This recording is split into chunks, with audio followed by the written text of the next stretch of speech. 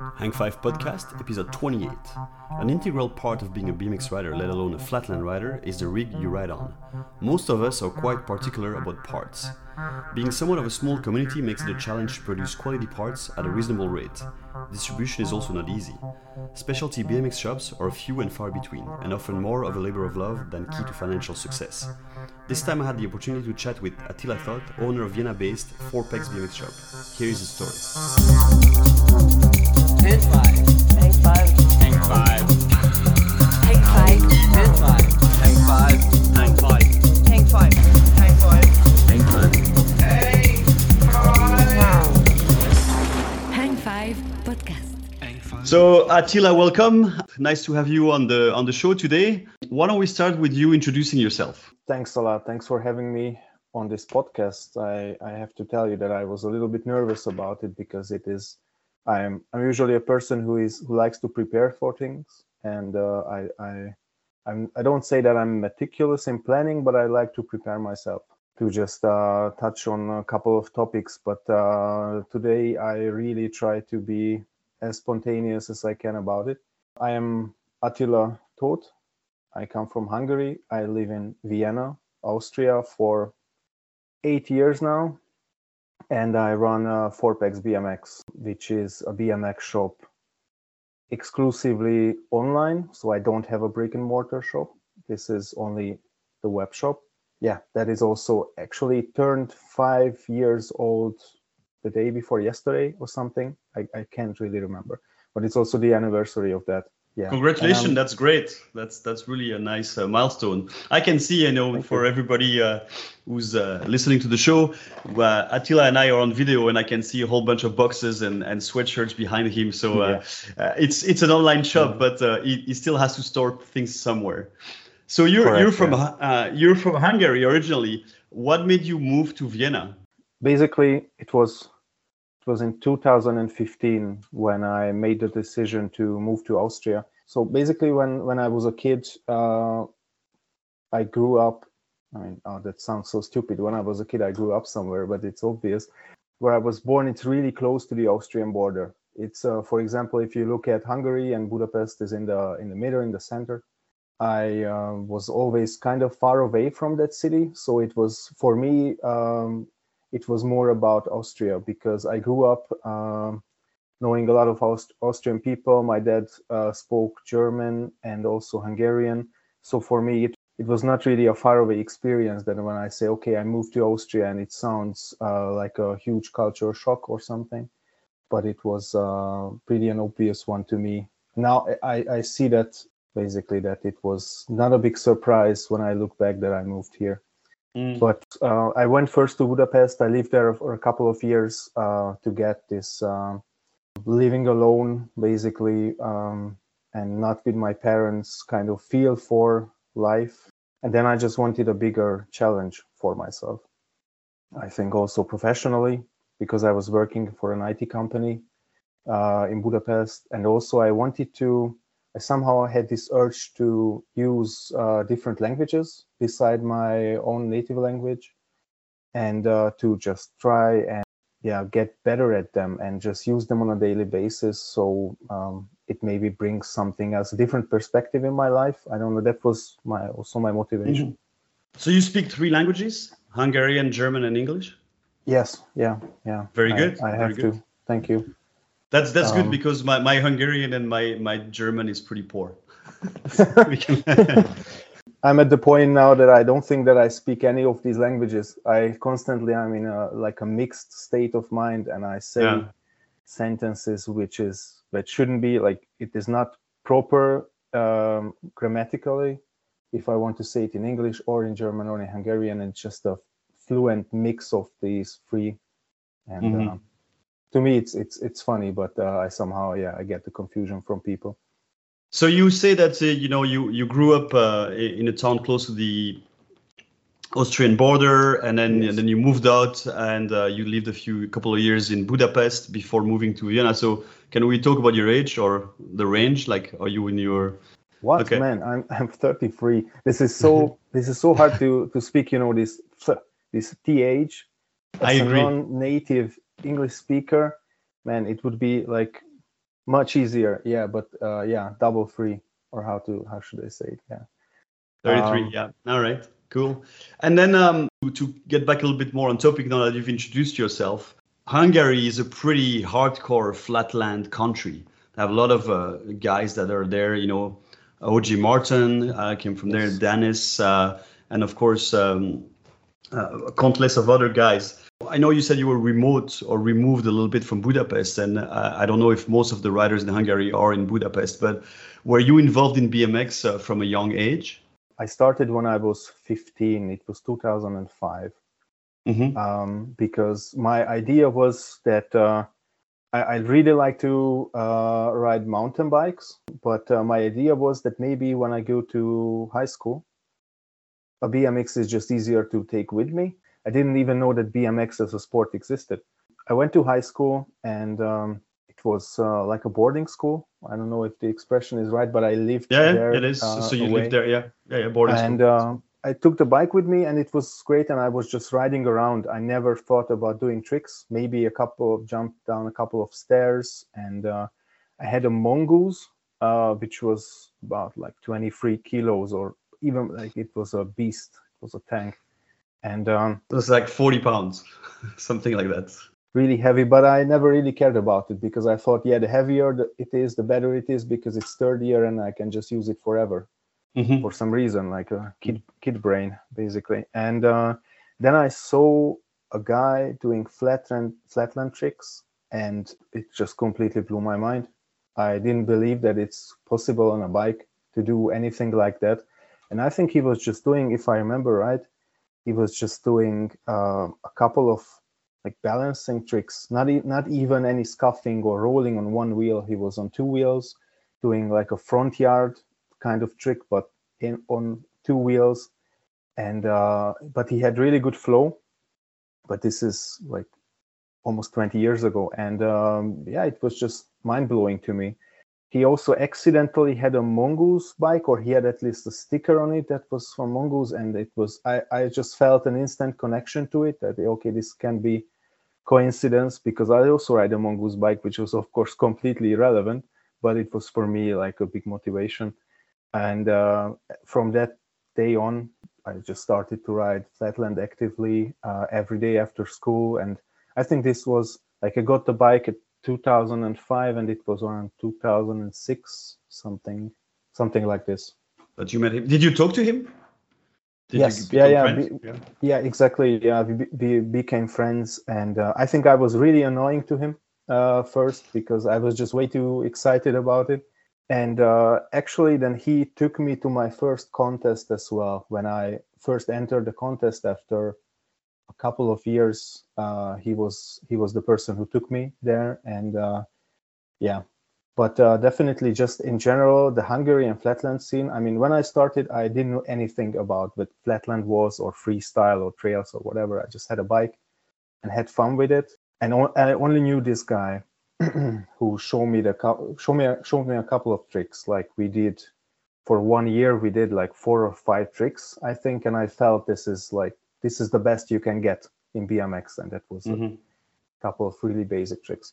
And I came across a magazine in Hungary. It's called Offline magazine. I mean, it was called that. It doesn't exist anymore.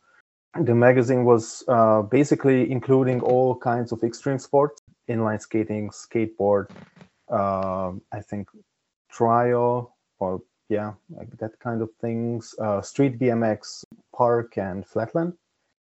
And I just recognized that these are also flatland tricks that we do, and I just got more into it, way more into it. And I saw the different bikes, the styles, also the people who back then were really, I mean, I think the Hungarian flatland level is still extremely high, but about 15 years ago, it was insanely high. And then, or around 10 years ago, when, for example, Adam Kuhn was just like, he got his first sponsor, for example, or, but he was also, I think, I'm not exactly sure on this. I'm not really good in this trivia, but when he was 15 or 16 years old, he was already on a really, really good level. And there was yeah. I don't know if you listened to the previous podcast with Anatol, but we Yeah, did talk. It's a topic about has flatland becoming a bit more less technical than it used to be, and then we did mention Adam in the podcast and talking about the fact that there was an edit that came out with a shared edit between him and Matthias around Yeah. 2007 that was really really really high with high difficulty technically. And yeah, I know that the flatland scene in Hungary was way ahead. Probably, I'd say, unfortunately, the riders don't go out that much out of Hungary. I mean, the scene is quite closed. True. But their level is really, really high. The Hyperspeed Johnny and Destruction Kid. That was That's the right. edit. That's Yeah, right. it was. I watched it a million times, I guess. And also that I think it had a second part as well with the whole visual editing.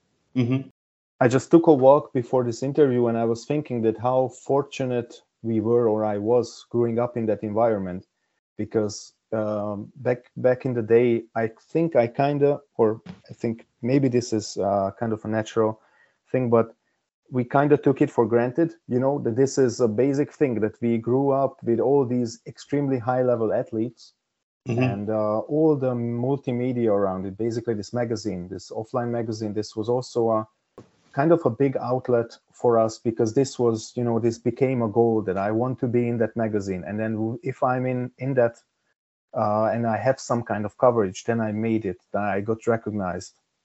And this kept people hungry. But just wanting more and more recognition. And also OJ Martin was doing his Trickstar series. And then with Sevisual and with other people, the media thing kind of got more attention as well.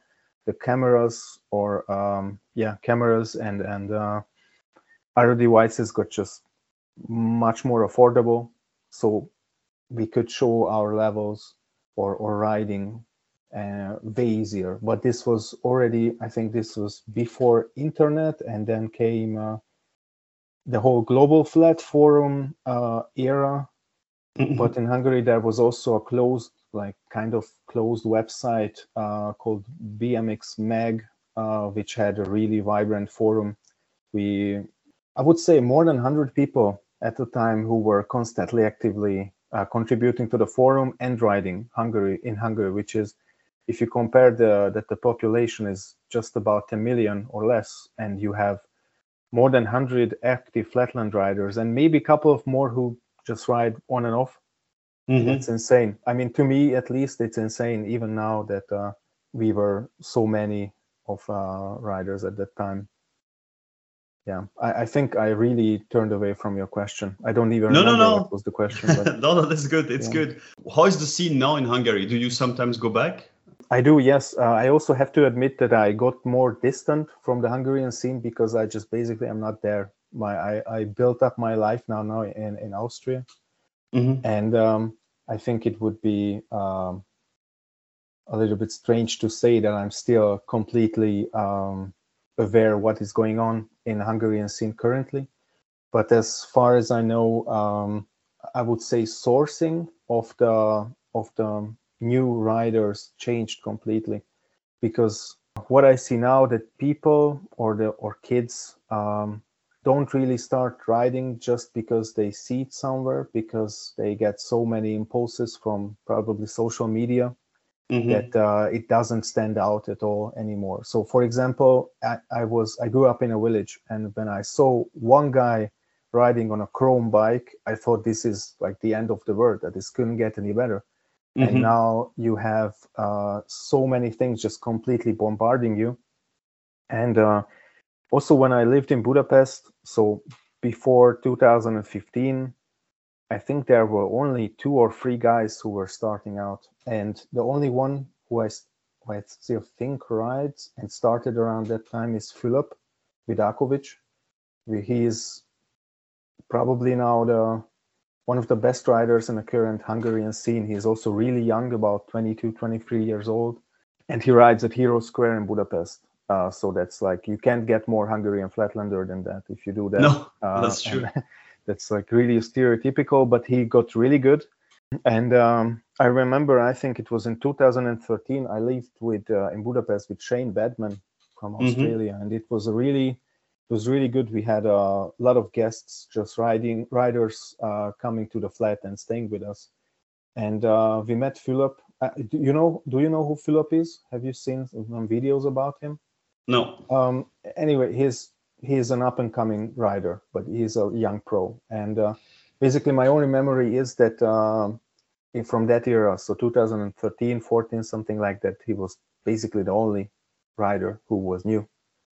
And if I think about it, that's I mean, to me that was really sad. I didn't understand why people are not starting with BMX, and now the situation didn't really change. The only thing that is a breath of fresh air is Rob Alton's BMX school. I don't know if Mm-hmm. you know him, I do. Rob I do. Alton, and I think what he did is pretty insane, especially given that he is from England. He's not Hungarian, and he created a flatland school there with, I don't know how many kids, but at least 10 of them ride really actively, and I think there are more, but I don't know the exact number. But he is basically creating a completely new line of Hungarian flatlanders or beginners, and he's giving them really good basics. And he organizes a contest as well, right? Yeah, exactly. Shout out to And Rob. oh, definitely. He amazed me because we were always communicating in English, and then he started to speak Hungarian to me, and I still can't really. I mean, I was answering to him in English because it was so unusual. But yeah, so absolutely massive respect to him. But other than that, I don't know about any kids, who just starts out of the blue. But it's, of course, it's possible that they just don't post on Instagram, because nowadays my only source, or not my only source, but possibly 90% of my writing sources are from social media, and maybe they are just doing their own thing and having fun and not posting about it so much. I think it's not, it's not unique to Hungary. I think it's a problem or a challenge everywhere in the world to get people to start, because, as you rightly said, they get a lot of different influences, social media, game consoles, everything. It's not like, I mean, I'm a little older than you, but when we were growing up, there was not all that, and we would just go out and then do our own thing. Now they have so much more to choose from. Also, and it's a bit of a more controversial topic perhaps, but I think that the entry level for flatland, it's kind of difficult for people, to Definitely. they see guys spinning around or jumping or flipping the bikes, and like, oh, and they'll never do that, and you need to put a lot of time and effort. And correct. I think the new generation tends to want instant gratification, so it's a little bit more challenging. Definitely. I think it's really intimidating, to be honest. Also, in general, just the prices. This touches on also a little bit on the industry, but in my opinion, just if you think about it, how these brands, like all the, like I would say big brands, but these brands are also not big compared to mountain bike or road cycling brands, but I would say big BMX brands, they basically all were just some kind of garage, like working out of some kind of garage, or they had a good idea and they tried their luck. And then these companies are growing up, getting bigger, more profit oriented. And this wonder or this illusion is slowly just going away. Then how they getting more, how they getting just bigger and bigger. And this is just one component to the whole thing. But if you see what's on the market right now, there is basically one complete bike that you can get, which and there are, I mean, for flatland, sorry, I should have said that, for flatland, like one specific bike, at least on the European market, because I wouldn't count here Japan, for example, because they have plenty of bikes to choose from, just even in normal bike shops. But for example, what I can personally import to Europe is one complete bike from Colony, and that's it. And if you don't have money to buy that, which is at this moment 700 euros, then you don't really have a chance, because you can try to do flatland on other bikes, but it will have really big tires. It is heavy. it is made for park riding, which means it is a stable bike. You will not will be able to just move out from the axis, to just do a hang five. It will, I don't know, for like a 40 kilograms heavy kid, it will be a really big challenge. And but I can also believe when someone's parents doesn't have just like 700 euros that, hey, dear, here's a sport, try it out, maybe you will like flatland. So basically, you need to know that you want to ride flatland to even start it, and it makes it even more problematic to just like out of the blue get a bike. Because when I started flatland riding, there was the classic OG bike shop in Budapest, which was run by OG Marton and András painted back in the day. It was in Budapest. And I remember that they had just flatland specific bikes for not much money. I mean, I had to work for one summer for that money, but it was really easily accessible. It was just, I just ordered it next day, or in 2 days it was there, and I had a flatland bike that I could afford as a kid. On my was it locally produced? No, what kind of bike was it? It was from Taiwan. I mean, if you remember these OG bikes, their products. I mean, it was before the whole Kung Fu and what they had, the Dedon, and they had a good couple of products. But I think they just find a really good supplier in Taiwan, and they started to import bikes. And first, I think the only market they were present was the Hungarian market, and they sold lots of those bikes. And the geometry was flatland oriented. It had 1.9 inch tires, so the width was perfect. Plastic seats, gyro, front brake, 4-pegs. So it was a great bike. And as a kid, I didn't really had to struggle for it to buy it. And because I made a deal with my parents that they won't buy me anything, I have to work for it. So I think my parents wanted to show me that I have to earn something and not just get it. And I appreciated it much more. And but it was not like a huge struggle. But right now, I don't really know any kid who can just come up with 700 euros. Or the parents buy it and then the kid doesn't really have any interest because there was no sweat and tears behind earning that money. Or, it's an investment for sure. It is an investment. I think the other component to what you just said is the fact that it's still a 20-inch, and if we want to have people starting up younger, they need the smaller ones. I know you mentioned the Japanese brands. I think Aris and others, they have a 16-inch and perhaps even smaller. Correct. Yeah. That's but definitely the cost of entry is a barrier for sure. Yes. Maybe not everybody agrees with you that we need a fully dedicated flatland bike, and there is some entry level street bike that could be used, but definitely, of course they're steel and not chromo, and so they makes it heavier, and they're not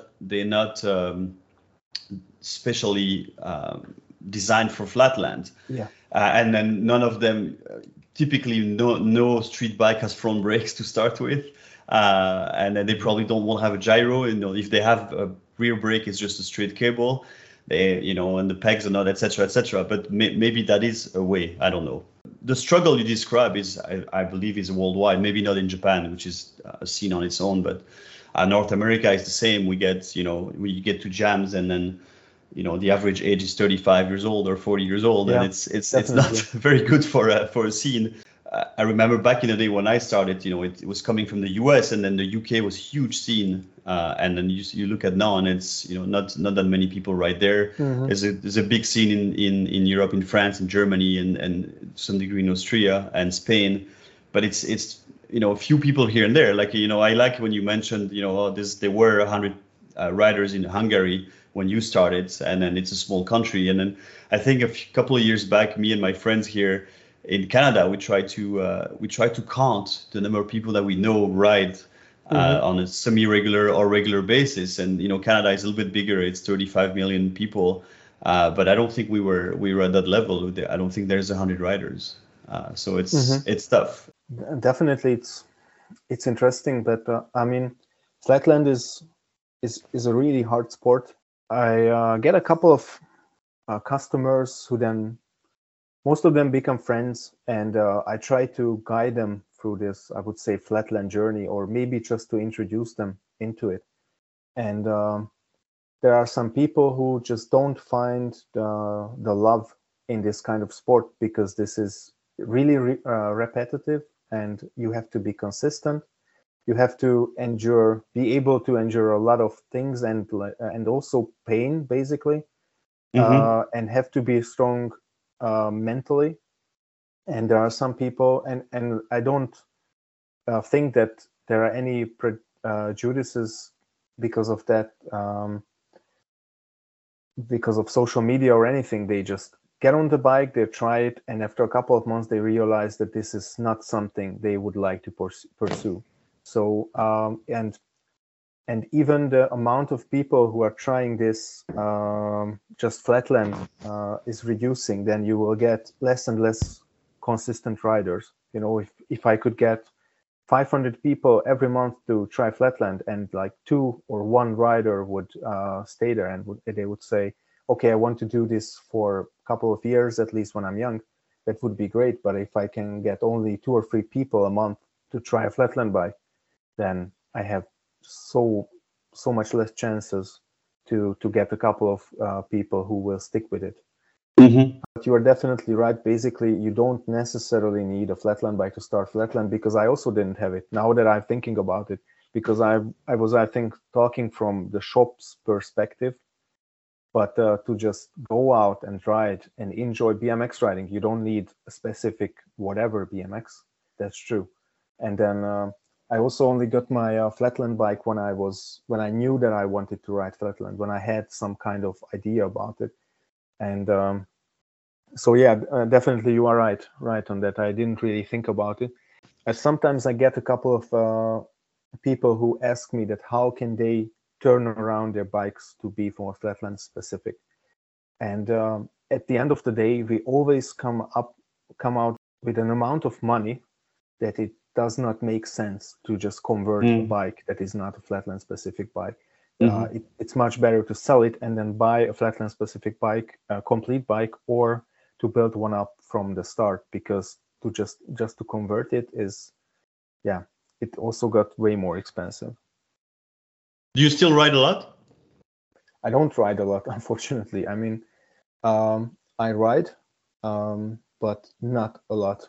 This is something that's really bugging me, honestly. This summer, I barely had any time. And I also have to admit, I barely had any motivation to go out and ride, because I moved away from the spot in Vienna, and I live more outside from the city now. And it is pretty much a hustle now to get into the city center and ride there. And I can't afford to do that every day, not even every week. And there are no proper spots in the area here, and I don't have a car either. So I was thinking that maybe I will just leave it as it is for this summer, because I don't like wasting my time, and I don't like to. It really demotivates me when I try to ride on a spot where I can't even pull my safest tricks, and it really I just tend to think then, okay, I will not ride. I will do something else. I will invest my time somehow differently and productively, and when I have a good spot again, then I can start fresh and I can start motivated. And this summer was just all about that. So yeah, but before that I rode a lot. I would say I always had some kind of other projects. I'm not a person who can really concentrate only on one thing. This is good, and this is also pretty bad, because I usually I think that I can do lots of things at the same time, and it's never the case, but I just continue doing it, and I try to juggle many things simultaneously. But riding was always really important to me. It still is basically this. I wake up and go to sleep with BMX, but my personal riding suffered a lot this year, that's for sure. Are you still? You mentioned earlier that you were working in IT, and I know that you're doing the online shop. Are you still doing both, or are you just doing the shop? Oh no, I'm still working full time. Yeah, so there's only 24 hours in a day. Yeah, yeah, and it wouldn't really be possible to ride actively with the schedule I have. I basically work from 8 o'clock until like 7 p.m. Mhm. So from 8 a.m. until 7 p.m. And I have a full-time IT job at the construction company. And in the meantime, since I'm in home office, I also deal with the shop. And I do these two things basic parallel. I'm jumping from task to task continuously. This is from Monday to Friday. And on the weekends, I just like to spend time with the family. And also I never really shut this off. And I'm also thinking about new things, new products, uploading things, or just cleaning the storage. Or I always find something to do around the shop. As you said, this makes really hard to just get away, because there is always some kind of a task that pops up and that have to be dealt with. Okay. You also said that you were living closer to the famous flatland spot, which is next to the it's downtown. I've been there. Yeah, Hero Square. Yeah, Hero Square. That's why I couldn't remember the name. And that's where, how's the scene there? I know Sebastian rides there, Irina rides there. Before it was Michael Sommer. Is there a big scene in Vienna? Yes and no. I think we had, just like everyone else in the world, we got a couple of big hits with COVID, and then also the place, the Hero Square, the spot itself, it got not completely but partially, I don't want to be dramatic, but destroyed, because the city of Vienna has an initiative that they would like to be carbon neutral in a couple of years. So they are taking apart concrete spaces and plant grass and trees there, which is, of course, it's an amazing thing. But for a flatlander, this can be really heartbreaking if you take away their spot. And this is what happened maybe even 1 year ago. Basically, we had that spot, the Hero Square spot, which was it would be in desperate need of a new surface, because I think that surface was not changed in the last 20-25 years. At least that's what the older guys always telling us. But they cut out small, basically cubes from the asphalt completely randomly, where they are going to put some plants. This makes you still have some space, and if you, for example, look at Sebastian's videos on Instagram, he can still use it. But in my opinion, it kind of destroyed our scene, because, for example, where I like to ride, which is, I think this is really a flatlander thing, that you have your own couple of meters and that's your own, and you feel comfortable there. At least it was like for me. And No, it's like that for everyone. Okay, it's good to know, because sometimes I think that, yeah, I'm weird, but it turns out all flatlanders are basically weird people, at least in some kind of way. Yes. They basically cut out exactly that 3 times 3 meters where I like to ride, and it was, I think it's a little bit silly to admit, but it was really devastating to me. Like, that was the spot where I like to go, have my peace, and not to deal with anything else, just practice my tricks, and that's gone. And I could use the other surfaces next to it, but it's not how I like it. And I could also say that I feel spoiled, because I used to stick to that spot, and now it's gone, and I'm just crying my eyes out. But now for me, it makes it not really relevant to travel almost 1 hour by train, get there, ride a bad piece of concrete, for me at least, and then go home, because I can do it here next to my flat where I live now. Did you guys try to, sorry to interrupt you, did you guys try sorry. to discuss this with the city? Like saying, okay, yeah. So we tried that here too, and then they were not really listening. No, because what they did is that they had this project already running along. So this was not a planning phase or something that was just an idea. They had fixed and they had basically concrete plans to do it, and this was already in the phase where they wanted to implement it. At least that's what they told me, and we tried it. Irina, definitely, I know about it, that she tried it. I also tried it. I called the architect because I tried it. Like, I tried to find some info about it. What is going to happen? Because maybe it's not that bad. Maybe they will resurface it, or I tried to think positively about it. But no. And so basically, they did that. They cut out those little pieces, and now it's just there like this, and they didn't made the development what we were expecting, and this is also a little bit strange to us, that nothing is happening, but they destroy the spot, and I think this took the scene pretty badly, because then there was no incentive to go there, because we could have went anywhere else. And most of the guys. This was a meeting place, right? This was kind of Exactly. like how everybody gathered, or where Definitely, everybody gathered.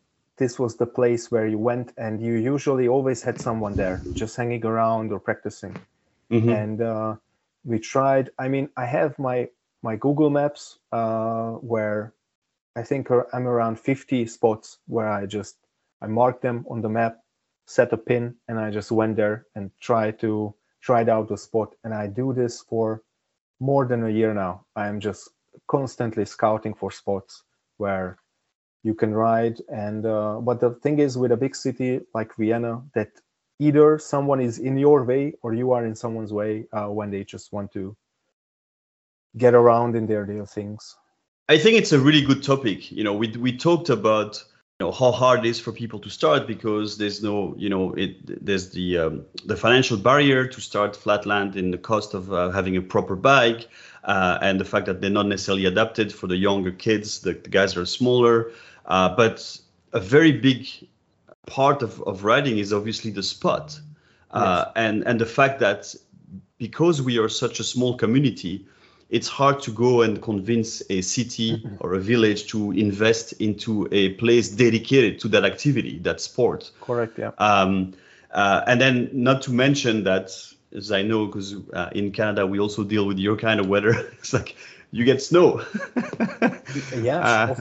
It's very hard. I mean, finding the right spot. And we see more and more around the world now, people are investing into their own private spot, whether yes, it's yeah. a garage or a concrete slab in their garden, if they have the chance to have a garden or a garage. Yeah. But for a lot of us, it's just tough, and then you have to go to parkade in the winters and share spot. We always say riders use tennis courts or basketball courts, but there's people playing tennis and basketball. Exactly. Or if you're in a plaza, people walk by and then don't understand that you're spinning, and then they should walk around you. They just go straight. That happens everywhere in the world. Yes. I never understood that they just lose the sense of danger or sense of safety. I don't know which one they lose, but they are just walking into you. And then they are surprised that they got hurt, because the bike doesn't feel anything. It's your stomach that feels the bar, and I never understood this.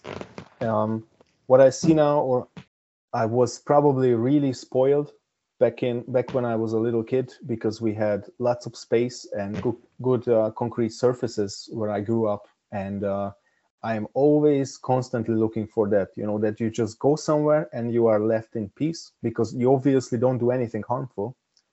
But I tend to get more and more stress when I go out.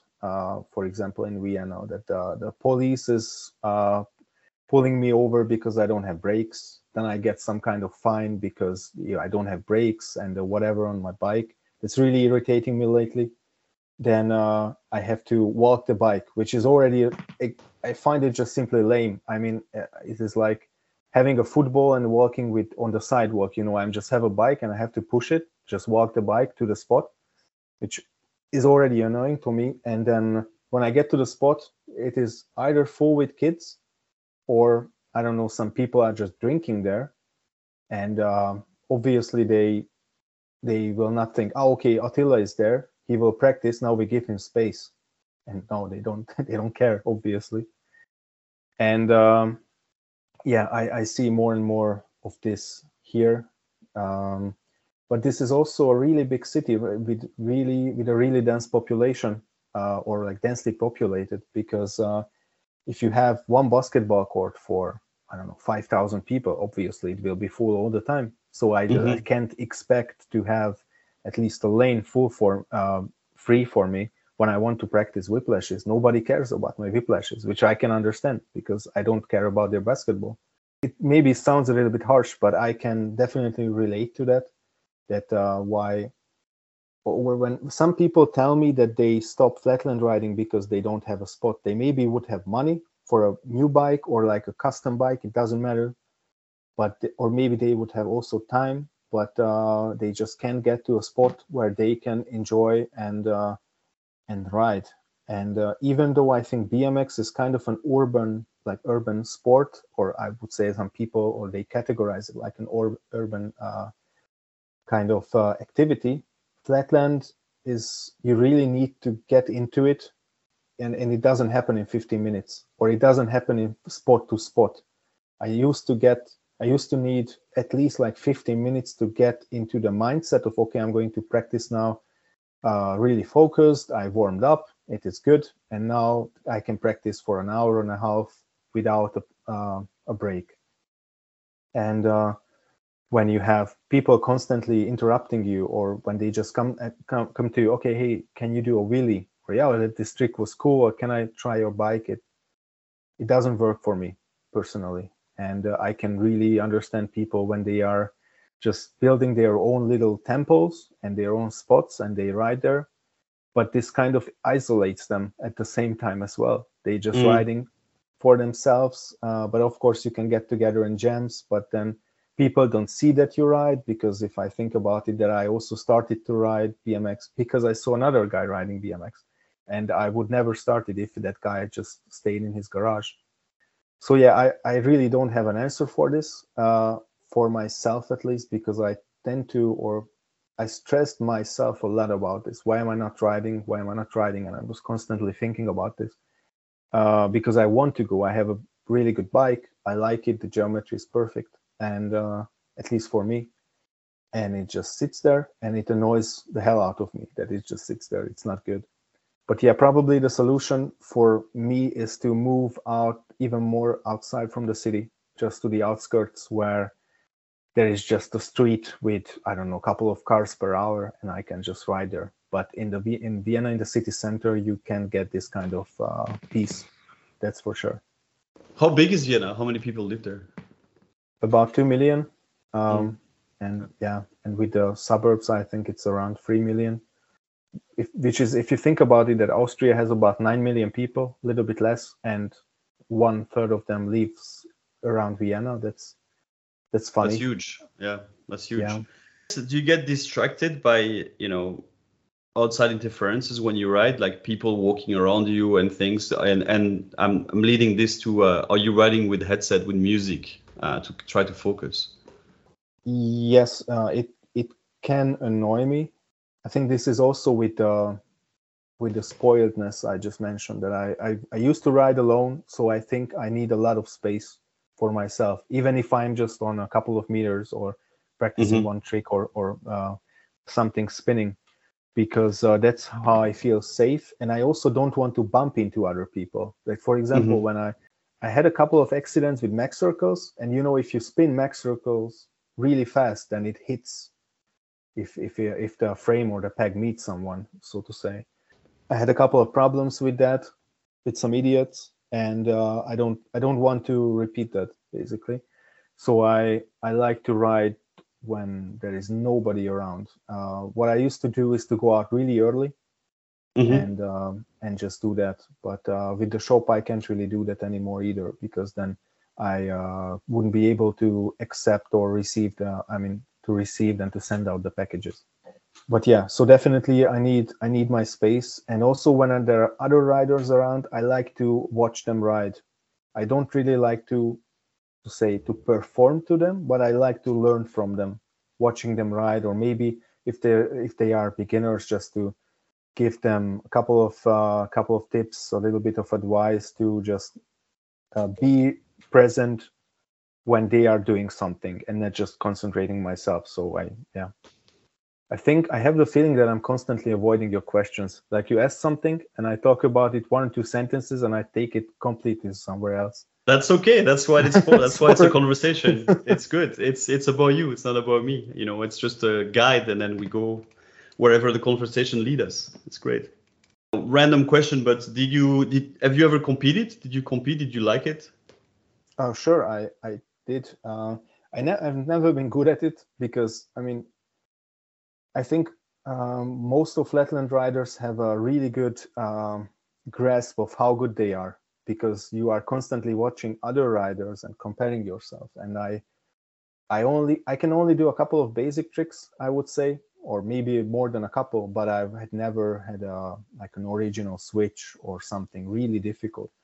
But I enjoy what I do. I don't really care about the level per se. And also what I think that what I saw in Hungary that was like an okay level is really high. And then you had the pros above it. So I have also a different understanding when I say, okay, this guy is really good, then it's probably like a pro. And so maybe that clouds my judgment. But took part in a couple of contests, more than 10. I don't remember exactly. It was always okay. We entered the contest because if we are here, then we should ride with the others. Mm-hmm. And then you give a little bit of entry fee for the organizers, so they at least break even, you know. And it's not about the contest run, but it's about just to be there scene. and Exactly, and to share this experience with each other. That okay, because I always competed. I wouldn't even say competed, but it was always against my friends. It's not, for me, it was not about really winning something or winning money or sponsorship. It was always the lowest level, basically. And I just did what I thought of in that moment. I never really had a planned out contest run or anything. But it was definitely a good experience. I had a contest. I mean, not I had a contest. I took part in a contest in Japan at the Flat good Art for you. in Really? Samukawa. Of course, as an amateur, I think there were like 34 riders, and I got like 30th or something. So almost last, but it's Japan again. Even the amateur riders were insanely good.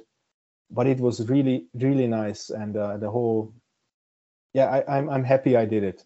And it was, of course, not because I wanted to place higher, because I think the guys who were on the podium and girls, because I think it was a mixed class, they were like their combined age were my age, you know, like 3 kids, and they were all already better than me when I think I was 30 or 31 when I went there. And it was funny. Okay. Let's talk a little bit about the 4pegs, about the shop. What made you start? Honestly, this is a good question. I try to tell you how it all came together, because it was not an idea out of the box that I thought, okay, I'm going to do this because for whatever reason, but it was really a gradual process. Mm-hmm. So basically, when I moved to Vienna, I've needed a couple of years to get my stuff together, you know, to get better in the language, get better at my IT job, just to get friends or to get the feel of how the country works, or just to, you know, I don't know, when you move to a different country, you even have to learn how to get groceries because the system is different, at least, and the minor details. Yeah, I went through that too. And I think this is a great thing because it makes you, in my opinion, more humble. You don't get arrogant with these things because you are suddenly somewhere and you can think that, okay, I don't know, I have 10 university degrees, which I don't have, but you still have to go and, I don't know, ask for a piece of cucumber and you have no idea how to do it. It's a really interesting feeling. So when I got over that, and I just wanted to get a couple of parts for my bike. And I thought, because in Hungary there were at the time 4 or 5 BMX shops, which is also a little bit strange because lots of riders, lots of BMX shops for a small country. And when I moved to Vienna, I wanted to buy just tires and grips, something, and there was nothing here. No BMX shops. Like in Vienna, you have plenty of bike shops for road cycling and mountain bikes, and insanely, like, they do everything here except BMX. I couldn't get my head around that fact, that how come that, from my point of view, a country that is that rich as Austria, how come that nobody is bothering to deal with BMX? I didn't understand. And and this was, of course, like a narrow-minded perspective, because I thought only about money, but there was not many riders just in general. That was obviously no reason to have a BMX shop. And when I found out that there is actually one shop in Vienna where I could get some stuff, I wrote them an email, and the guy told me that we just closed down 2 weeks ago forever. Oh no! Oh no! Yeah, I thought, okay, this is impossible. How can this be that in Hungary we had some kind of, we were spoiled, or I was spoiled? And okay, then I was thinking about, okay, maybe I could order from Germany. And then I think I sorted out with that, but I was not happy about it, because I just wanted to solve this locally for some reason. And I didn't want to order from somewhere else. I wanted to go to the place and, just be able to look at new things, because I was just generally excited about BMX parts. Just, what came out this year, what are the colors now, how is the technology going in BMX, and you don't have it here. I mean, basically, you still don't have it here in Vienna. So what I started to do is I was just starting to look around for used parts. And then I suddenly had this realization that, I have my money in euros now, because in Hungary you don't have the euro as currency, but here you have it, and it's worth, almost the same in France than in Germany and in Austria. It's the same currency, so you don't have to deal with currency exchange.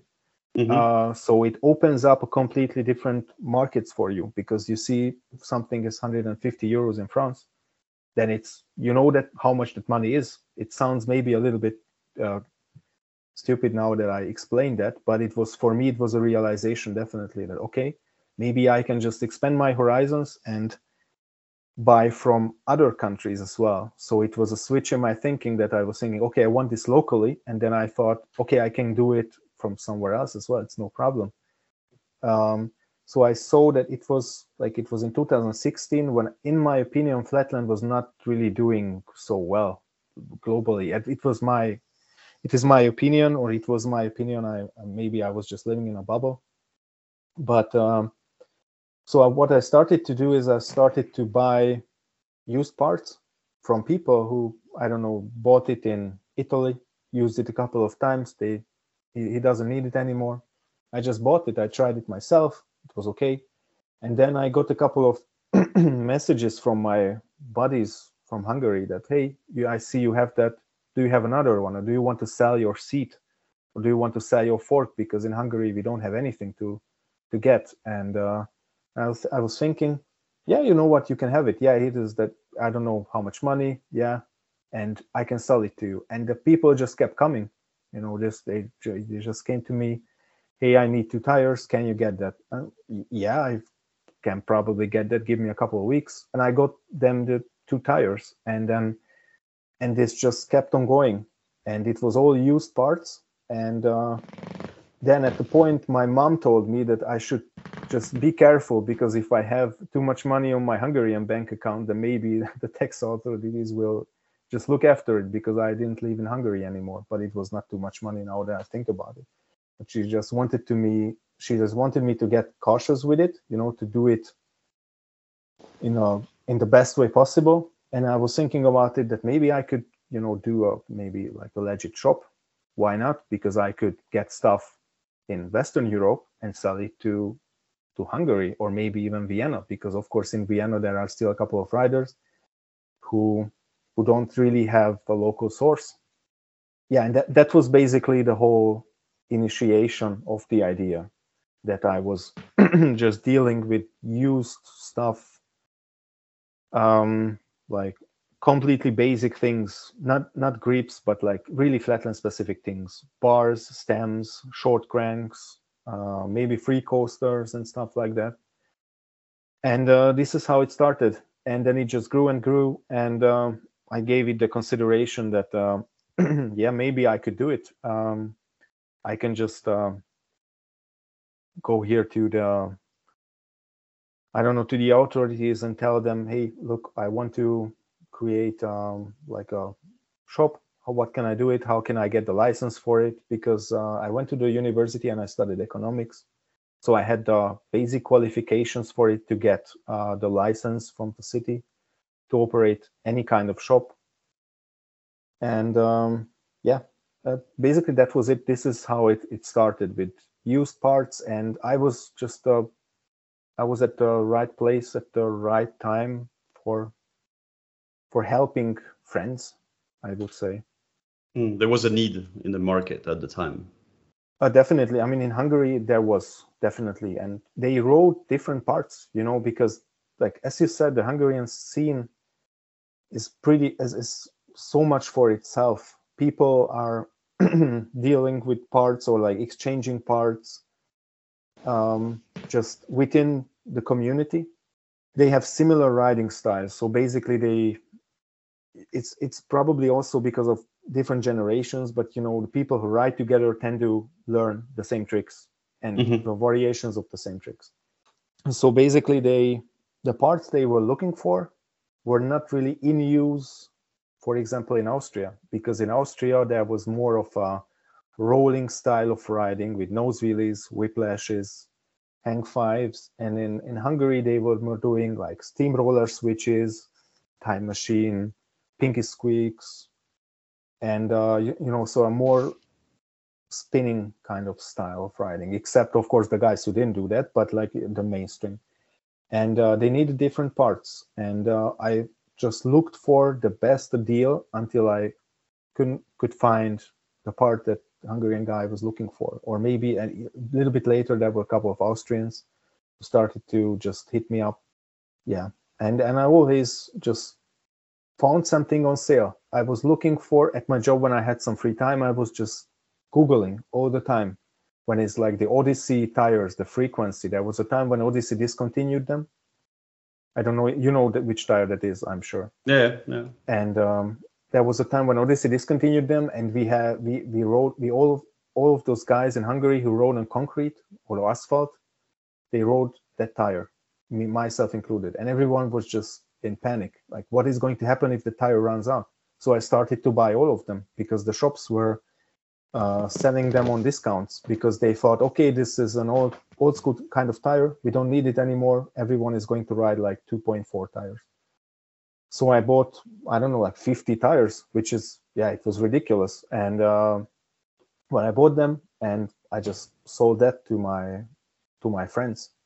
One other thing, I had the idea with a guy also from Hungary to start to produce plastic pegs, and that was also really helping. So basically that guy was doing the drawings, and he had some other dude who created the pegs, and I sold the pegs. And then later I put my ideas into it and I built a team around it. And that was the original 4pegs. That's why it's about pegs, basically. So then the people knew that, okay, they can come to me for used parts or maybe some parts on sale. Then I'm going to bring them to Hungary. And then also there were the pegs. So there were just more and more incentive to come to me when you needed something.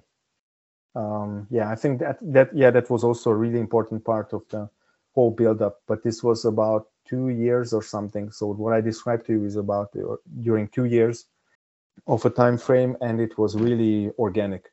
So So the first, at first, you were buying off shops that were discounting, or directly from the producer that were discounting, or second-hand parts from people, and your primary market was Hungary, if I understand correct. Yeah, well, correct.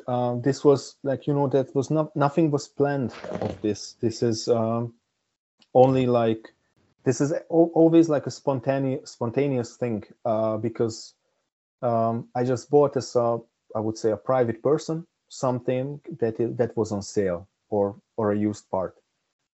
I would only do that if the other guy who asked for that specific product. So it was, like always chatting with friends. Okay, hey, look, I would need this and this. Can you maybe look that up for me? And I did. I just looked it up. It was, I think, in a way, it was just a hobby for me, or maybe just something to spend my time with. I never thought to earn any money on it. And but I had also my costs. So I had to get smart about it, because then I had the shipping cost to Hungary. I had the shipping cost from the other shop to me. And then I don't know, even, boxes and cardboard and whatever, not duct tape, but tape, that all costs money. And also, of course, then time. And I just gradually grew with that, when I thought that, okay, I'm not going to deal with used parts anymore, because maybe I can't guarantee the quality of it. That was also really important, because sometimes I just bought something used and I gave it to the other guy, and then he said, look, this is broken, and I didn't see it. And then, of course, we had to somehow work that out. And I didn't want to get into any problems, because this was still just a friendly venture, and I didn't want to screw over my friends, obviously. Of course. And this is how it all started. But we are talking about only a couple of things, because I was not that efficient. So a couple of tires, like 4 or like 5 tires in 4 months or something. So it was not not on a big scale. But I see that there is a potential there. Or not even frames. It's always something that that you can fit into an envelope, basically, and just mail it to somewhere, because then the shipping costs are lower. It was all like a garage operation, but not even that. It was although an interesting time, because you learn a lot about all these things, and you find websites where everything is in French, and I don't speak French, and you try to understand what is written there, because there is no automatic translation or anything. And I sat down with a dictionary, and I tried to understand, like, what is the shipping cost and stuff like that. Or that's dedication. It was interesting to me. It was just really interesting to me, and I found it, and I wanted to help. I always had this intention that if I can help, then why wouldn't I help? Because this is also good to me. Maybe I was just too much of a people pleaser also, that I just really wanted to be there for these guys. Was it hard to ship out of EU? Like Hungary is like no, Hungary is in EU, but like what about customs and anything like that? Was it challenging or no? I mean, at that time, everything was in the EU, what I sold, because I was just looking on eBay or anything similar. Then I found like a German guy who was selling a couple of stuff, and I told him, look, I would buy this and this. Can you send it to me? And it was not that difficult at all. And also to send something to Hungary, it was also not difficult at all. What I used to do is I just bundled everything together, bought a big bag, and when I went home to my parents to visit them, and I just brought home a lot of BMX parts. And then my parents got me some boxes, from supermarkets and stuff like that. And then after dinner, I started to just package the things. Chocolate boxes boxes that used to have chocolate in it, and I just put some BMX parts in it. And then next day I went to the post office, and I remember that the lady at the post office already knew me, and she was always stressing, because this guy is here again, and he is bringing me 5 boxes of stuff that rattles in the box, and she was so annoyed with me every time. And I was, of course, always looking for the cheapest possible way to send. Yeah, it was like a wild west for me in this shipping and handling and selling area, but not at all on the scale that I have now. So it was just for lunch money, basically, or sometimes even for free. It was definitely really interesting now that I don't really think about this, that now that you asked me, I'm trying to remember, and it's a strange feeling now. So how did it become more serious then? I think I was curious. How could I do this better? And also, if you get messages from people that you have nothing to do with, that I heard that you are a guy who can get me a used set of cranks. And then if you get that relatively often, then you will see that, okay, there is some potential here. This cannot be a coincidence.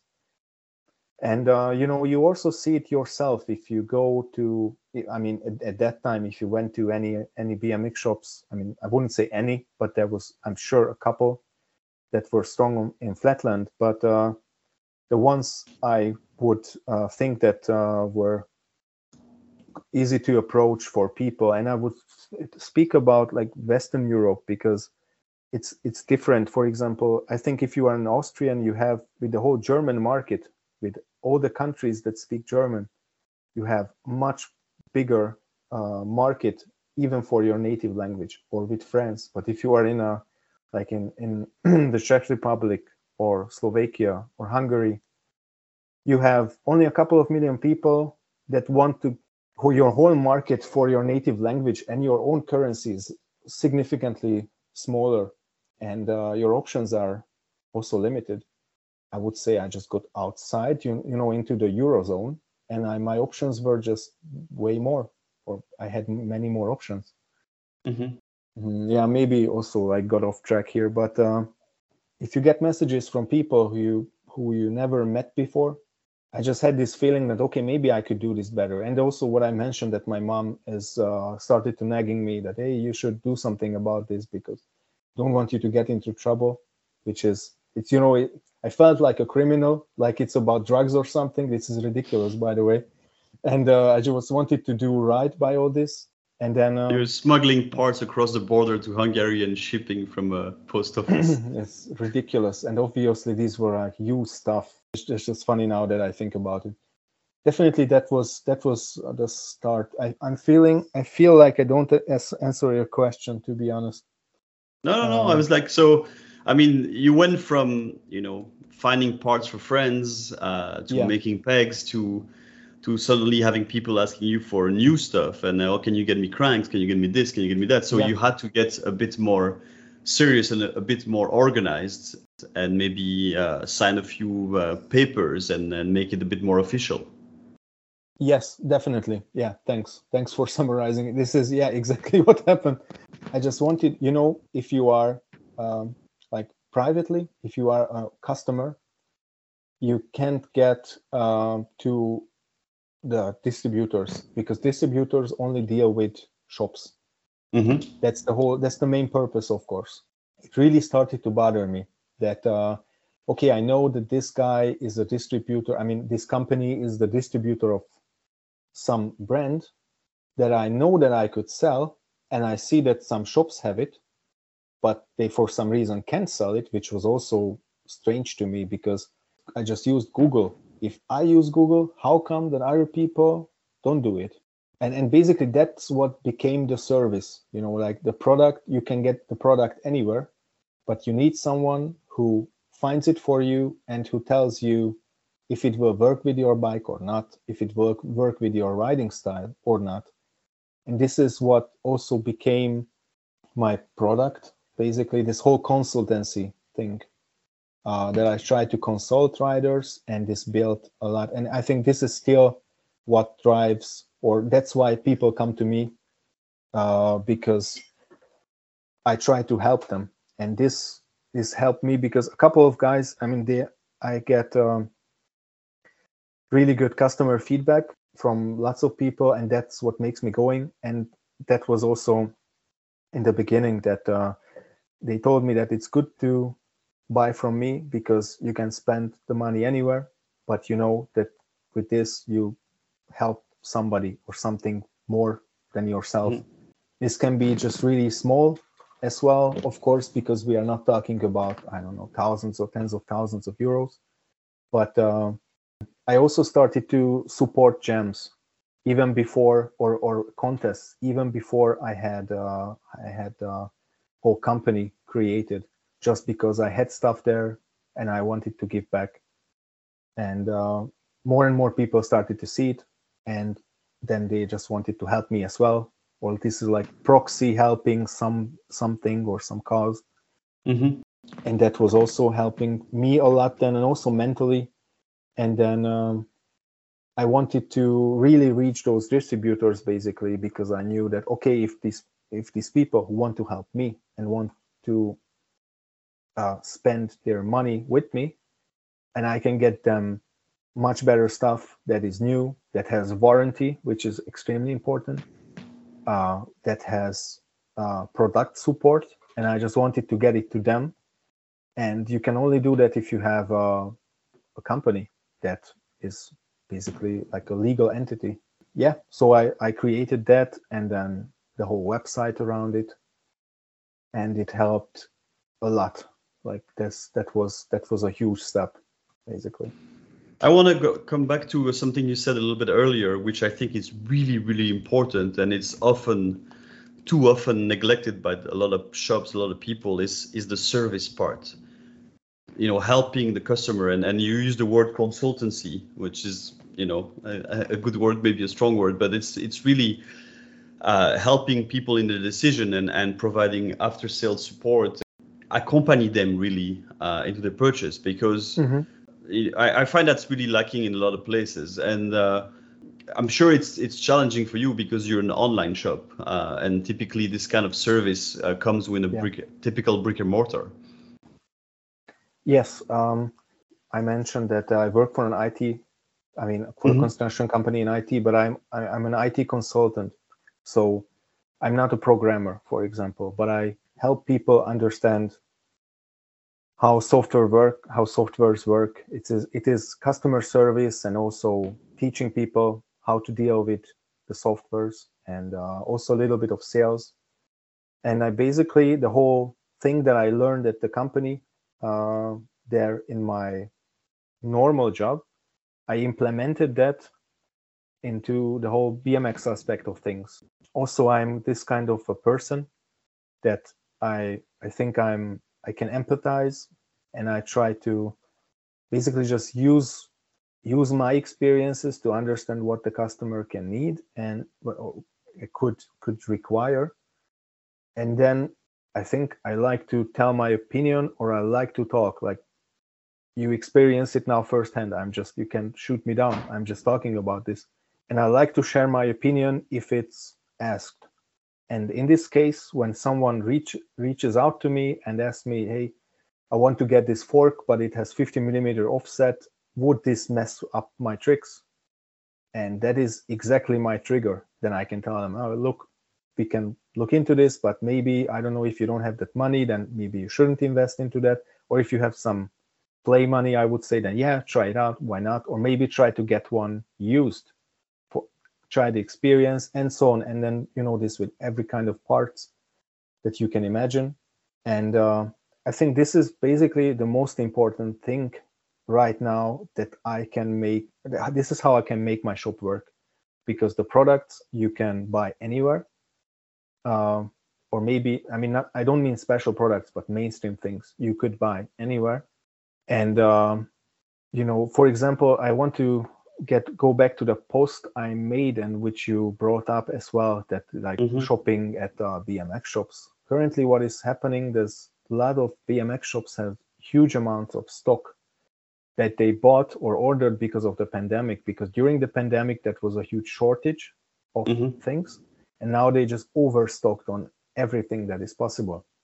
But we are talking about mainstream parts, mainstream brands, and not really Flatland.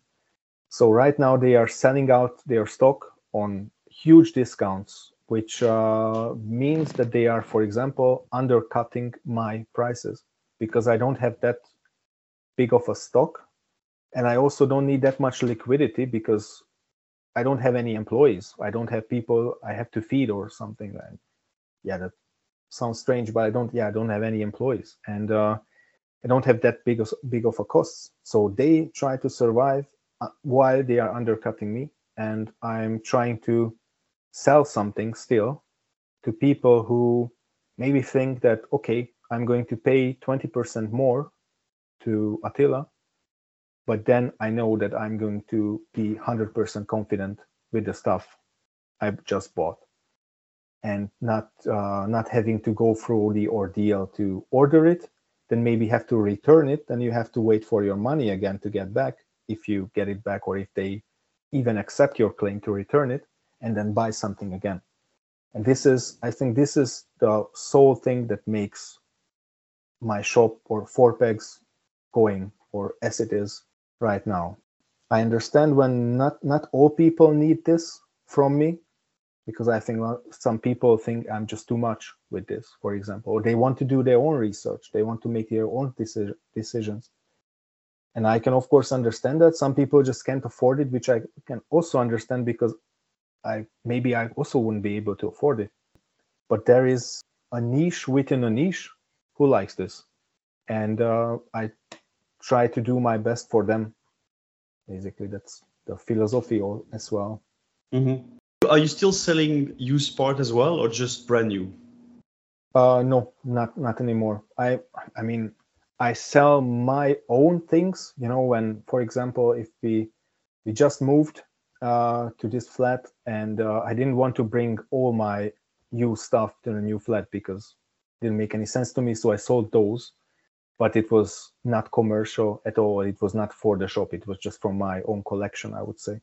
But on the website and officially, I only sell brand new parts, and I try to actively encourage people to sell their stuff on the used markets. So there are a couple of people, I think, who are just hoarding parts. They have a lot of parts and they don't put it out to sell. And I like it when I see a part that is from me and it's out there, and someone tries to sell it because whatever reason, because maybe they want to have a new one, and they maybe will come back to me, and they just want to sell it to get a little bit more money to it. And the whole life cycle is really dependent on this second-hand part of the market. But I personally don't sell any used stuff anymore, because you just can't give any warranty on it.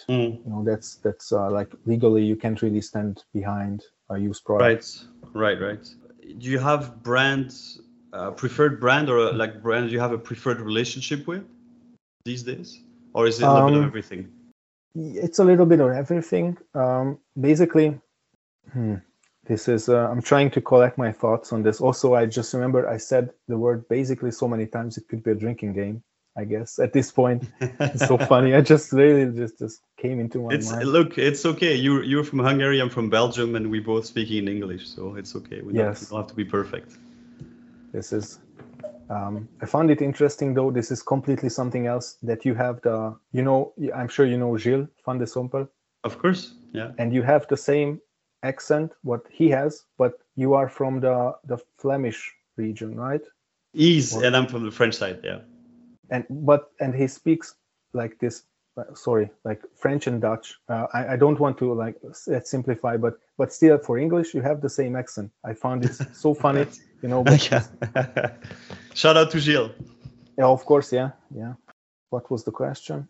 I'm so sorry. Do you have preferred brand as a little bit of everything? Oh yes, yeah. What I try to do is, for example, since there is no other source of BMX parts in Austria, in a full country, and in Vienna, I try to have a little bit of mainstream things for street riders and park riders also here. So that's just good. That's just good to have. I used to think bigger, because I wanted to create a much bigger shop, and I used to have a really big inventory, but that didn't work out at all, so I reduced it. So now I have like some kind of a bestseller of a couple of street brands. I just go by my own personal experience. I don't sell anything that I wouldn't try it myself. So it is and there I'm really, really picky. So maybe I get a couple of parts from a brand, but the rest I won't. I don't buy complete lines of product. I always check what I would ride, what I like, what makes sense to me, because it doesn't make sense to me to buy 10 different 15 millimeter stems. in all black, all top load. It makes no sense. Only the logo is different. So that's the street part of it, and the park and the trails. And I just like to stand by the local communities here with those parts. And for Flatland, I try to have everything I can, and everything where there is basically a healthy price to sell for, because there are parts that, for example, the whole Iggy from Dub, it is extremely expensive to import, just because that's such a niche, such a high quality thing, quite high quality thing, that it's just hard to get over the border, and also sell it, pay taxes for it, pay the customs, and make a little bit of money, and pay the website provider and the payment provider and whatever. But I still want to stock it because it's just awesome, and it works, and it's really well thought out. Yeah, so I really try to stock everything I can in Flatland that makes sense from a business perspective, and also from the perspective of the customer, because if I have to sell a stamp for 200 euros, that is insane. Yeah, that makes no sense. I agree. Who's on the team? Because you're helping out a bunch of people. I know we mentioned Jill. There's other people. Oh, the team is huge. I'm really proud of them, honestly. And basically, my philosophy was with the team that I didn't want to have a classic team where I first of all, I couldn't afford to pay anybody to just say that fourpegs is the best because I gave them money. But I wanted to create relationships where we are friends with the team rider. Of course, it doesn't always work that way, and I don't say that I'm friends with all of them, but we have a good relationship with I have a good relationship with all of them, and most of them are also my friends. And that was definitely my goal, because I would like to have a team rider who understands why I stand for, what does it take to run this shop, because this is like so much work that I can't have a rider who would just see the profit in it, or just the next free part in it, or a free frame. So that's a really, really, really important thing to me. And because I'm personally involved, there are sometimes also bad times with it, obviously, but it's overall really positive. So the team, I don't know if I should name anyone, because if I leave out anyone, then that's the problem. But, okay, that's okay. But, you have a big team. Let's put it this way. That's cool. And these people are all, helping me in the best way I can imagine, and they give a lot of feedback. That's why I really like. I don't really like just yes man, that they tell me what I want to hear, but they give me constructive opinion. Of course, I also don't want to hear just only like bad things from a person. I want to hear how could it be better, and it really works. I support street and park riders within Austria and Slovenia and Croatia, because also these countries, like these Balkan countries, they also don't have a BMX shop, or really limited availability. So I try to help those people, and I also have the whole Flatland area where I try to support as many people as I can, or I have the opportunity to do so. My idea was first to almost have in every European country to have a rider. And of course, it is impossible, and sometimes it is also not needed at all. But that was definitely my idea, and all these connections came. I mean, sorry, not all, but the good connections, the one that stayed, came organically. With, for example, with Jill, with Sietse van Berkel in the Netherlands, or with Sebastian Grubinger in Vienna, or with Irina Sadovnik, or for example with Anatol right now, who was on the last podcast. Yeah, I think he was on the last podcast. He was, yeah. It also came organically. And my first team riders were my Hungarian friends, that some of them don't ride anymore. There are a couple of them who still ride. They are also all really high-level riders. There were a couple of riders who I thought they ride in my team, but it turned out they don't because they didn't take it that seriously. That was also, I think it was also silly from me. I was really naive going into this whole thing. But yeah, I try to You live and you learn. Oh yes. Sorry. Yeah, I'm already speaking too much again about this one topic, but No. it's really complex. It's always extremely complex, just like life itself.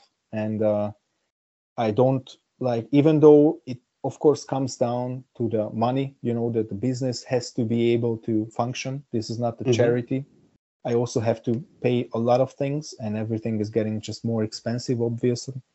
But the human aspect is definitely outweighing the financial aspect of it. What I really like about it, that you see people growing up, especially the young ones, because the young people, for example, that I started to support in Vienna are now almost like full grown adults, basically, and their mindset is changing, and they have different challenges in life, and their attitude towards my sponsorship changes, and they are getting always more grateful. I have this feeling how they mature, which also motivates me a lot and helps me a lot. It's just a good feeling when I think I started to support a couple of like 18 and 70-year-olds, and I remember they thought that this is going to be huge, like salary and free bike and travel budget and whatever. And of course it never came to be, because I myself don't even earn money from this shop. I live from my normal job, from my day job. And now that they are starting to work themselves, they just write me out of the blue that they are grateful that they still have this kind of opportunity, that they get parts cheaper, or when they need a tube or whatever, I have it. And this is what keeps me going as well. I was thinking about also about the classic way that I go to a rider and we write a contract and I pay them some amount of money. But I don't think that for me, for my personal brand, I don't think that would be authentic. I just didn't do it. And some people don't agree with it. It's completely fine. And some like it better. And that makes me happy. You have to go with your own philosophy. You're right. This is your business. It's your baby. Yeah, and I think you have to stand for something. Just that's it. And you have to carry that momentum through. And if you don't have a conflict with anyone, and that's already a big problem, because that's not possible that you stand for something and you don't come across with brands or people or whatever who have a different opinion, and that different opinion can actually help you to maybe rethink what you were thinking, or to make you even more sure in what you were thinking about. That's what I like to do. I don't try to get caught up in drama or something. Sometimes it finds me with net sponsorship deals. I don't like to use this word because I don't think that I give out deals. It is more like discounts. But I used to have this problem that people told me that, yeah, this guy doesn't deserve it, and that guy would deserve it more. Yeah, based on what? Simply said. Like you said, it's not only the writing, it's also the philosophy. People need to align with what you believe in. Exactly, and how you behave within your community. Because, for example, what I see, that I was never a professional BMX rider. I was never a really good BMX rider, but I like to be within that community and help that community. So my experience is different from other maybe shop owners who used to be maybe even world champion BMX riders, and then they capitalized on that fame, I would say, within the BMX community and created a shop. But I never had this fame or trophies. I was just a normal dude who has a hobby which he likes a lot. And out of this experience, I think that's almost the case the entire time. Almost with all team riders, that they are not necessarily the top one, top athlete, but they have a personality. They are really respected within their community. They can articulate what they are saying. They stand for something.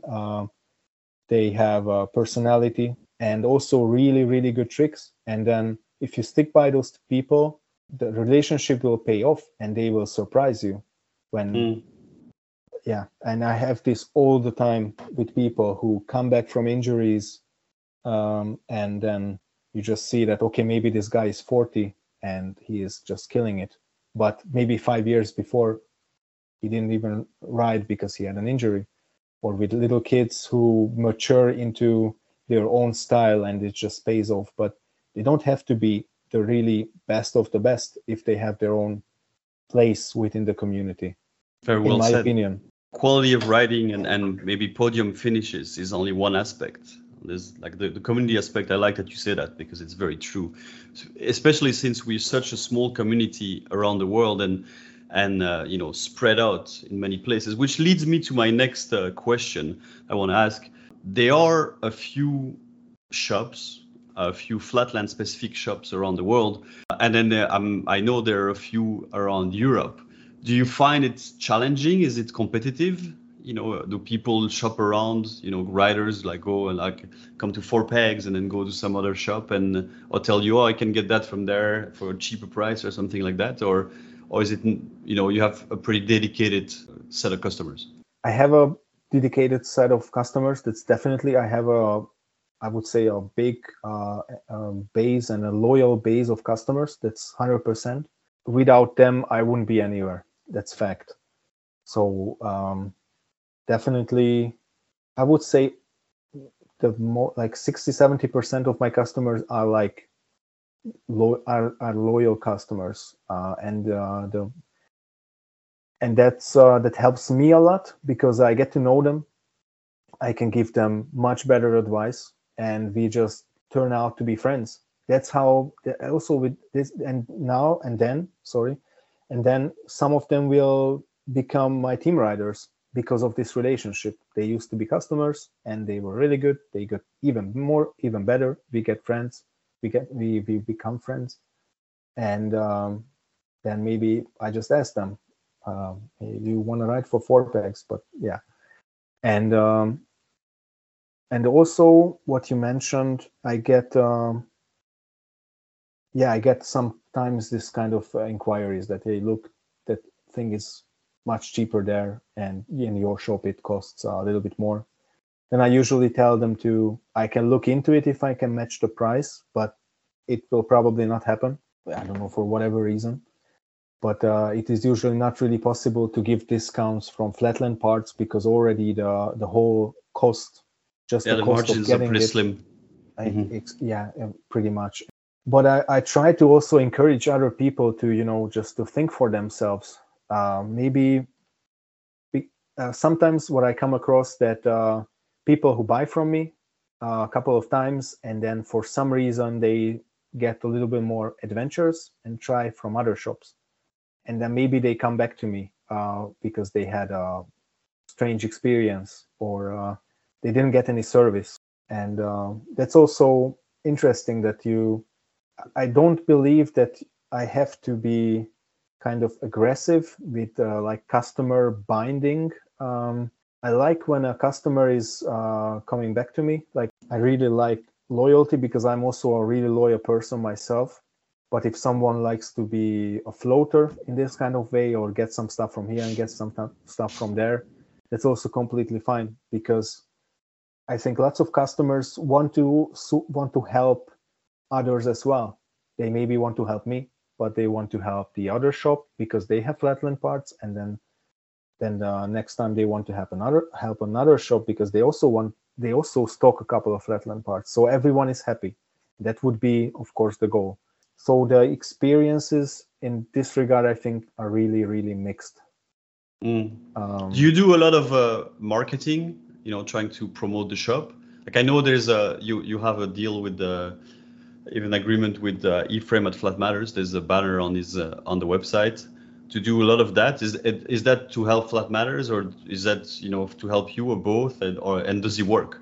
I tried advertising, yes, but it never really worked out for me because I'm in a niche, and it doesn't really bring anything to me when I try to compete with the big ones, because you know, with the whole Google campaigns and Facebook campaigns and Instagram campaigns, it didn't bring anything to me because my shop is just a drop in the ocean in this regard. So what I do is I really have a big emphasis on Instagram that I really push. I try to be represented there really well. And also I have, there is a German website called Freedom BMX. They have a little, not interview, but like an introduction about the shop, which is also this good. It increases legitimacy, definitely. And I have a good relationship with that magazine in general, but I don't really believe that a solution like having banners all over the place, like on Dig BMX or Our BMX or something like that, would benefit me with actual sales, because the people who want to get stuff from me will find me, basically. That, of course, not everyone knows me. That would be really arrogant to think, but you know, if you want Flatland stuff and you get into it, you get into Flatland, then my shop will come up somehow, and you will, because I'm really well represented within the Flatland community. If you just look for any BMX bike, I don't think that my shop will really come up, because that is not what I put really much emphasis on. For example, with Flatland, either because of some riders or just for some kind of post that I did, it will eventually come up that fourpegs is out there. And about Flat Matters banner, Ephraim is helping me a lot with that. I think that was the first banner ever that was out for fourpegs. I'm also really grateful for that, because the most legitimate blog, I think, for Flatland is Flat Matters right now, at least what I know. Shout out to Ephraim for all the work he does day in and day out. Yeah, absolutely.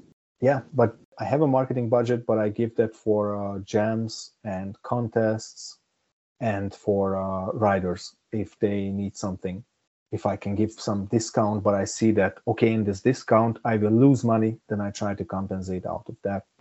And of course, if I say marketing, then, you know, like stickers and anything that is branded, that costs a lot of money, like to do t-shirts, hoodies, socks, whatever, because you can never sell those for profit. So like really, you never really turn profit on that, or at least I can do it.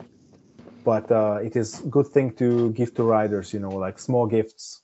Have a t-shirt or maybe have a pair of socks, and they're happy about it. I'm happy about it. And also my logo is out there and it's good. So that's definitely marketing expense, yeah. Cool. Earlier during our conversation, you spoke about the state of Flatland in 2016, if I remember correctly, that it wasn't good. Where do you see that today? It's the end of 2022. Is it getting better? Is it stagnant? Is it regressing? I would say that I don't necessarily think that my opinion is representative in this case, because, as I said, I never was a pro rider. I never hang out with these. I mean, I hang out with a lot of pros as friends, but I could never comprehend their level truly. So I think that's really subjective, but that is my opinion. I mean, for me, the golden era of it was around from 2005 to 2012, something like this. But that is also coincidence the era where I rode the most. So that's maybe not like this at all. I remember when I started, like Marty Kuopa, Vicky Gomez, Terry Adams, they were all already pros. And I don't even know much about the real OGs, basically. Of course, I know about OG Martin because I grew up with his influence. But all these, like the Chedegroot, Kevin Jones, and all these dudes, to me, that was already a little bit old school. Therefore, maybe that was even more productive. I guess the progressive. question I guess is more about, is the sport growing? Do you see more people getting into it? Is your customer base, increasing? Do you see more jams, or do you think that it's not, regardless of the level of people? I mean, the level is always great for each era, but it's more. The question was really about, do you see the sport progressing, or are we in the downside in that sense? Think about the level itself. I don't think it's regressing. It's different. For example, what Kyo is doing. He and all the new wave of Japanese riders, and they move differently on the bike. I cannot really describe it, but the whole thing is just different to me. I don't necessarily want to compare it with, for example, like Adam Kuhn front brake riding or Ricky Gomez front brake riding or something. And when they took the brakes off, and then they also rode differently and on an extremely high level. But I think the general level of tricks is getting higher. Maybe it's also with social media, like desensitizing people in this area, but basic tricks getting more basic, and combinations that weren't that basic getting to be the new basic. That's my opinion. And about the future of the sport, I think the only possible way to grow the sport effectively is if we start, or riders start riding schools, because there you can concentrate the people. Basically, this is nothing new, because there are lots of schools or clubs everywhere in every kind of sport, basically. But BMX was always something that was coming out from the underground, and like it never needed this classic school system for flatland, I guess. It was just organic all the time. But at this day and age, we will need literal schools where you can get young people into it, or not just young, anyone basically get into it. And they have like going to a yoga class. I would go to the BMX class and have fun there, and maybe they are getting out a couple of really hardcore riders each year, or maybe they won't. But this is, I think, the way that the whole thing should progress, because to reach people organically doesn't really happen anymore, unfortunately. Or maybe just for a couple of seconds as a spectacle, but people will not get into it like maybe I did. Do you think that the involvement of the UCI and potentially the Olympic Games for flatland, the rest of BMX is already in the Olympics, but is that a good thing for flatland? I'm not sure if I have the sufficient knowledge to answer this in regards with UCI, because I barely know anything about it. I think what would be cool, though, is there would be, on the female side of the judging, there would be a couple of girls there, to judge the tricks what other girls do. Not always the dudes judging, but this is a minor thing. I guess the question is about popularity again. But do you think it helps? In a way, of course. In a way, of course, it would help tremendously, I guess, if it would happen. My only concern is if it maybe would divide the sport, because I think that's what it did with the freestyle as well. That people started to argue about it, that this is not real anymore, or you are a sellout. Or, of course, there are systems to determine who is getting through to the Olympics from each country. But maybe it would, in some people's eyes, erode the whole realness of the sport. But to be honest, I'm not sure. I think we have to try to really experience it.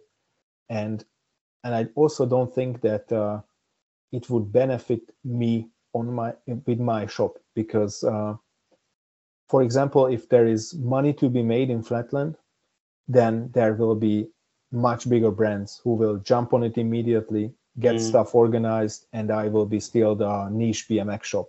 And I don't think that I would personally capitalize on any of that, because I don't do it now. I don't capitalize on mainstream now, and I don't think that I will, even if flatland becomes the complete mainstream, which I don't think it will happen, because it is just way too hard to do that.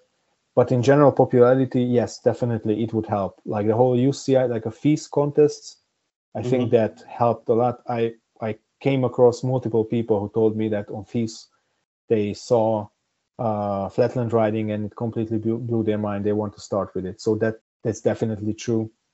I think the only question is just the scale of how much money you have to pump into the whole thing to then get the sport to grow, or maybe this money that you could put into a one-time event could be given to a school and that would operate on like 1 year on that money, or 2 years, or whatever. It's a good point. I'm sure that these events are also really important because it's like a festival. It's a celebration of the sport, that the best riders are showing their best tricks. Of course, that's really, really important.